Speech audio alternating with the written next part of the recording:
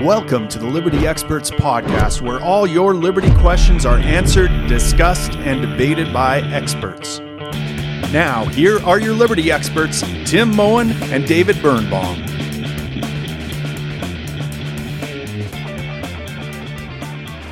Hey, Tim. How's it going? Hey, David. It's going great. It's going great. You know, we're facing down a winter storm, but huh? I'm in such a good mood. I'm smiling. Yeah. You have a winter storm over there?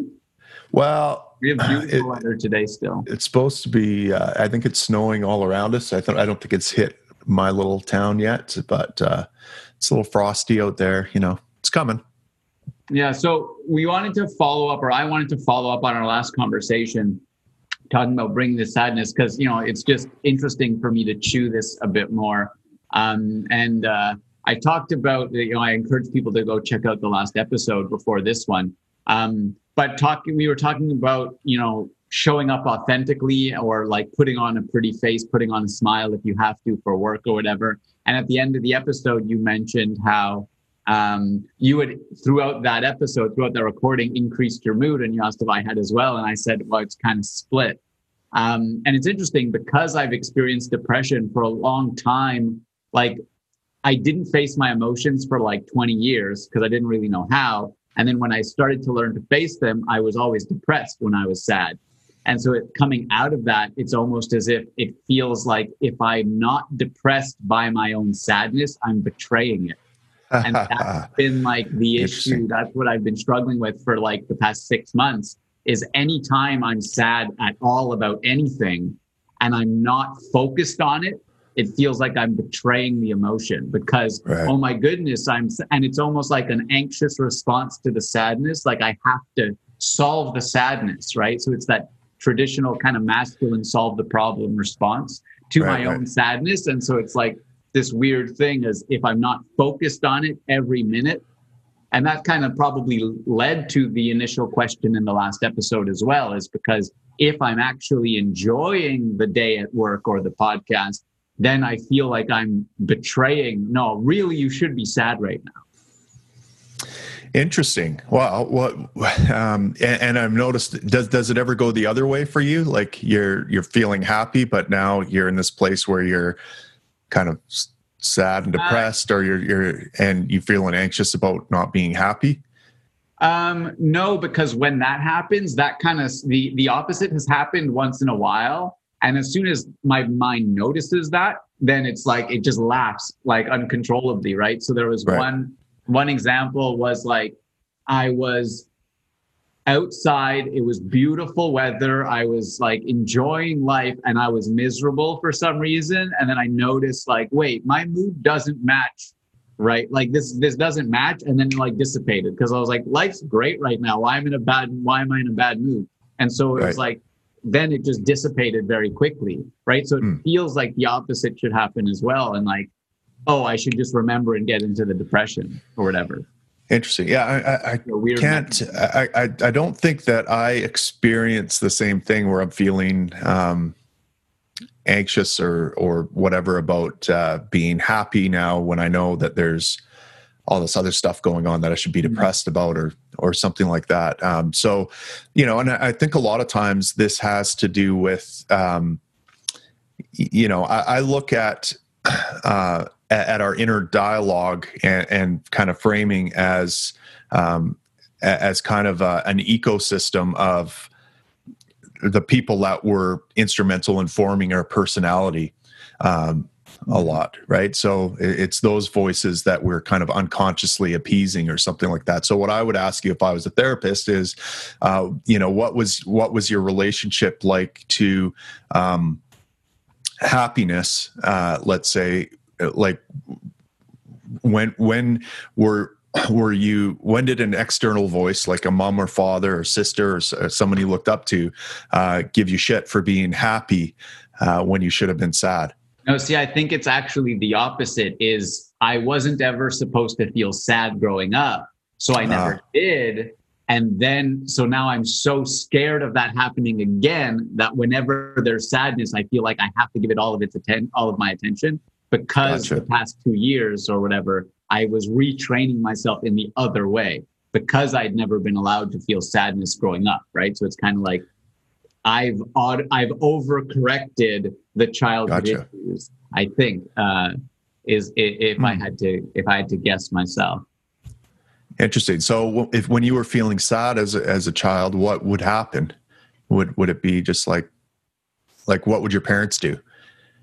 No, from a very young age, I just didn't feel it. Like I just wouldn't let myself feel sad until sometimes it would bubble over and I'd have a hissy fit or I'd cry, but it was only when it overwhelmed me. But there was no kind of sense of just. And why do you think you wouldn't let yourself feel sad? Well, part of it was the parents. Yeah, like both of my parents, for different reasons, didn't think it was like I had a right to feel sad. My life is good. What are you sad about? Right. If I was sad about something to do with them, then it was like judgment. Like, they tried their best. How dare I? Like, right. Be sad about them and their conduct. And I remember like when I was sad about when other people made me sad from a very young age, I just decided like I'm not letting them have this power over me. Right. So I chose in junior kindergarten to like not let anyone else let me feel sad because like I'm not giving them that power.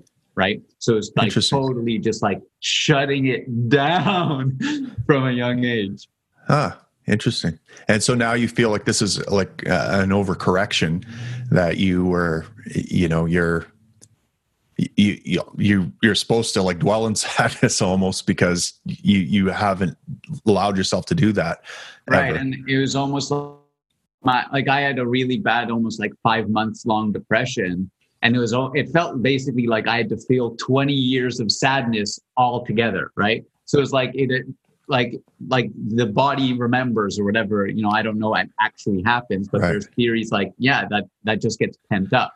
And so it's almost like I learned how to be sad by being depressed. And so it's like I've yet to actually learn how to just be sad. So if I'm, so it feels like I should be like diving right into it. And like anytime there's even a little bit of sadness, let's say.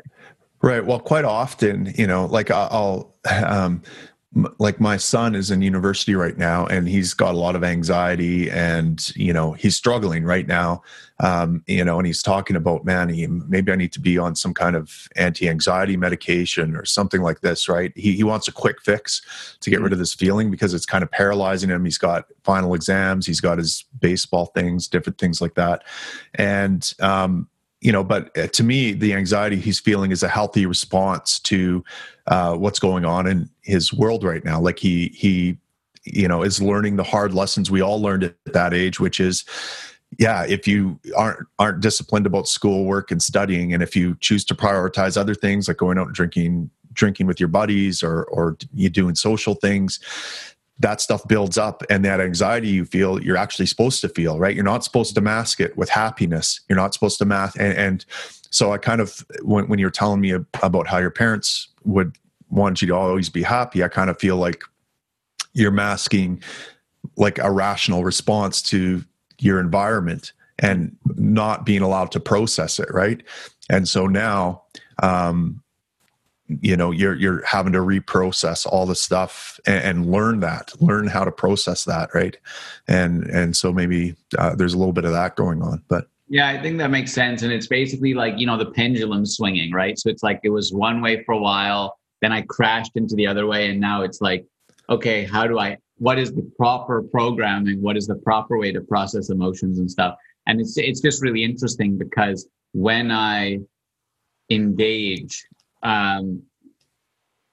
it's not that I'm inauthentic in this moment, right? But it's like when I'm engaged and it doesn't perfectly match my actual emotional state, then I almost feel both. And so it's like weird. It's a weird sensation. And it's like, there's almost this idea that it's easier to bring my mental state, my intellect into the emotion than to try and bring the emotion into my mental state. Right. So I know this is enjoyable. I know I'm talking to a friend. I know like it's fun. We're going to get $1,000 of donations from how good this video is. And like, I know those things. And like, so it's like bring the emotion up to that, but that's almost a lot more difficult because I have more direct control of my thinking. So I could just direct if I want to be in sync, it's easier for me to take my thinking into my emotion than to try and bring my emotion up to my thinking, if that makes sense. Yeah, it does make some sense. Yeah, and I think sometimes I don't know. Do you ever feel like you're overanalyzing stuff, and you just need to be in your body? That is my life. Right. Yeah. When that's like the hardest part. Like I'm very kind of used to overanalyzing. The where it gets difficult is overanalyzing emotional states. Right. That it's like very difficult to get out of that. Right. Yeah. So it's like almost obsessing over an emotional state, because then it's like both sides of my brain. The emotional state, it's like if you had a kid giving a hissy fit or something, and you're just like obsessing over the hissy fit and giving him all of your attention. So because I'm so over analytical, when my emotion is getting that, it just loves it, right? Like if it's getting all the attention it needs, the same way like a whiny child is, that you're doting over. How do I make you feel better? I'll give you anything you want. But it's because I want to solve the problem. I want to help it feel better. But then it feels so good. It loves that attention. Right. So your inner child is getting all this attention or something all of a sudden. Yeah. Interesting. Yeah, I go back to nonviolent communication. It's a helpful, simple way to process emotions for me. It's like if I'm feeling negative, I just try to think of what that's telling me. It's telling me that there's an unmet need, and I need to start thinking about what that unmet need is right now. What is, and as soon as I figure that out, then it helps me move past that. I don't dwell on it anymore or think that I need to be there. And and there was this book that was also influential for me, and I'm trying to remember the name of it, but it brought in this idea of the inner observer, right? That we have this kind of third eye, let's say, that if we can employ it and almost like an external observer, notice our thoughts and feelings and how they're related to each other and how our thoughts are causing our feelings. Just the act of noticing that can change our feelings and our thoughts about it, right? And so, so that doesn't take much time. But I mean, you could go down the rabbit hole too and say, okay, like let's like Sherlock Holmes here, trace this thought and feeling pattern back through the years to when I was just a little blastocyst in my mom's tummy. And that can be an unending chore to do that. So I think there's,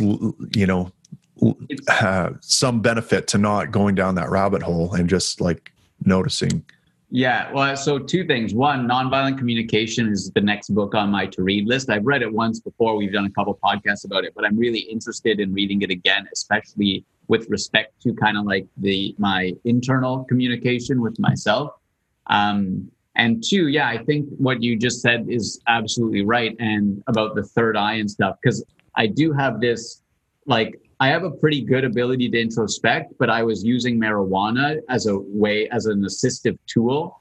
And it's a very different state from there. And what's really interesting is I think much more freely when I'm speaking. So even in this conversation, I'm now from a 3 at the start to like a 5 or 6 emotionally, because a couple of the things I've said and we've talked about, it was almost like now my third eye, as I said it, my third eye watched it and heard it, and it changed my emotional state about like, I didn't know I was giving myself too much attention. I didn't know I was treating myself like the inner child and obsessing in this way. I've known it before, but it wasn't top of mind. I didn't feel it right now. And so the fact that it came out in this conversation, that is then the way my third eye sees it when I'm having difficulty doing it within my actual like thinking, because there's like just too much chaos in there sometimes.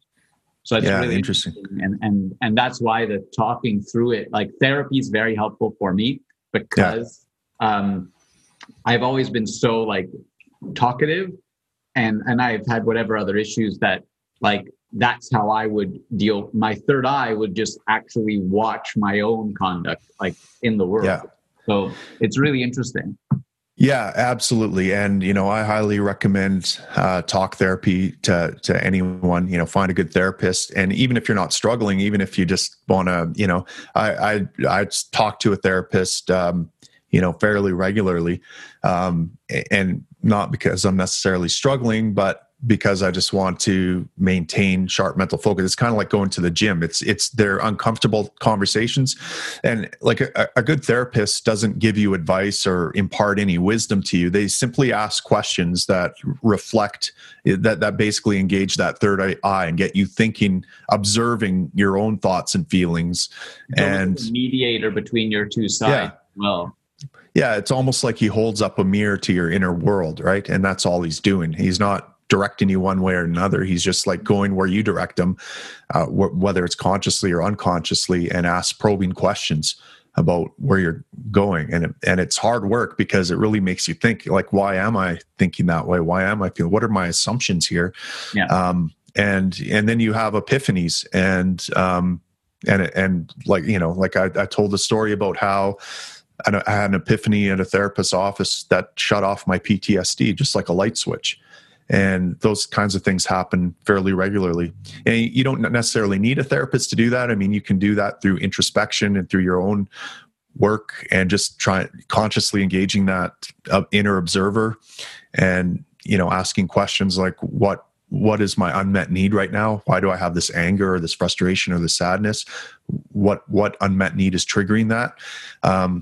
And you can quite often find, but a therapist just is like that on steroids, because they're not immersed in your body, and so they can truly act like an observer and help you employ that. Cool. Well, this was really helpful for me. Who needs therapy when I have you?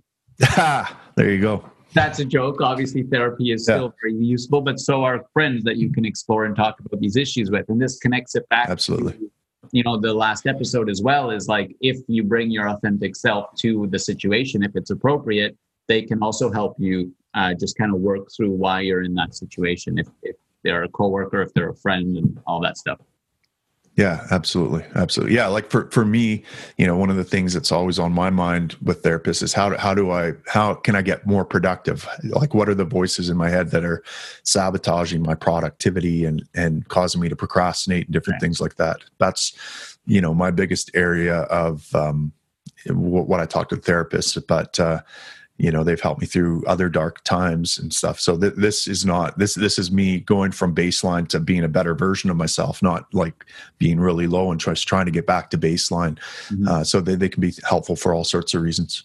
Yeah, definitely. I agree. And I mean, like, my goal is to be as good of a person as I can be. Right. And I know how good a person I can be. So it's like, therapist is a tool. It's someone that helps me achieve the person I want to be. Not only like if I'm in an issue, let's say. Yeah. Cool. Well, thanks, Tim. This was really helpful. Thanks everyone for watching or listening, and be sure to subscribe to the show on YouTube or your favorite podcasting app, and consider supporting us at thelibertyexperts.com for bonus content, chats with us, and more fun stuff. Yeah, if you want if you want a therapy session, hit the proper subscribe level, and you got it.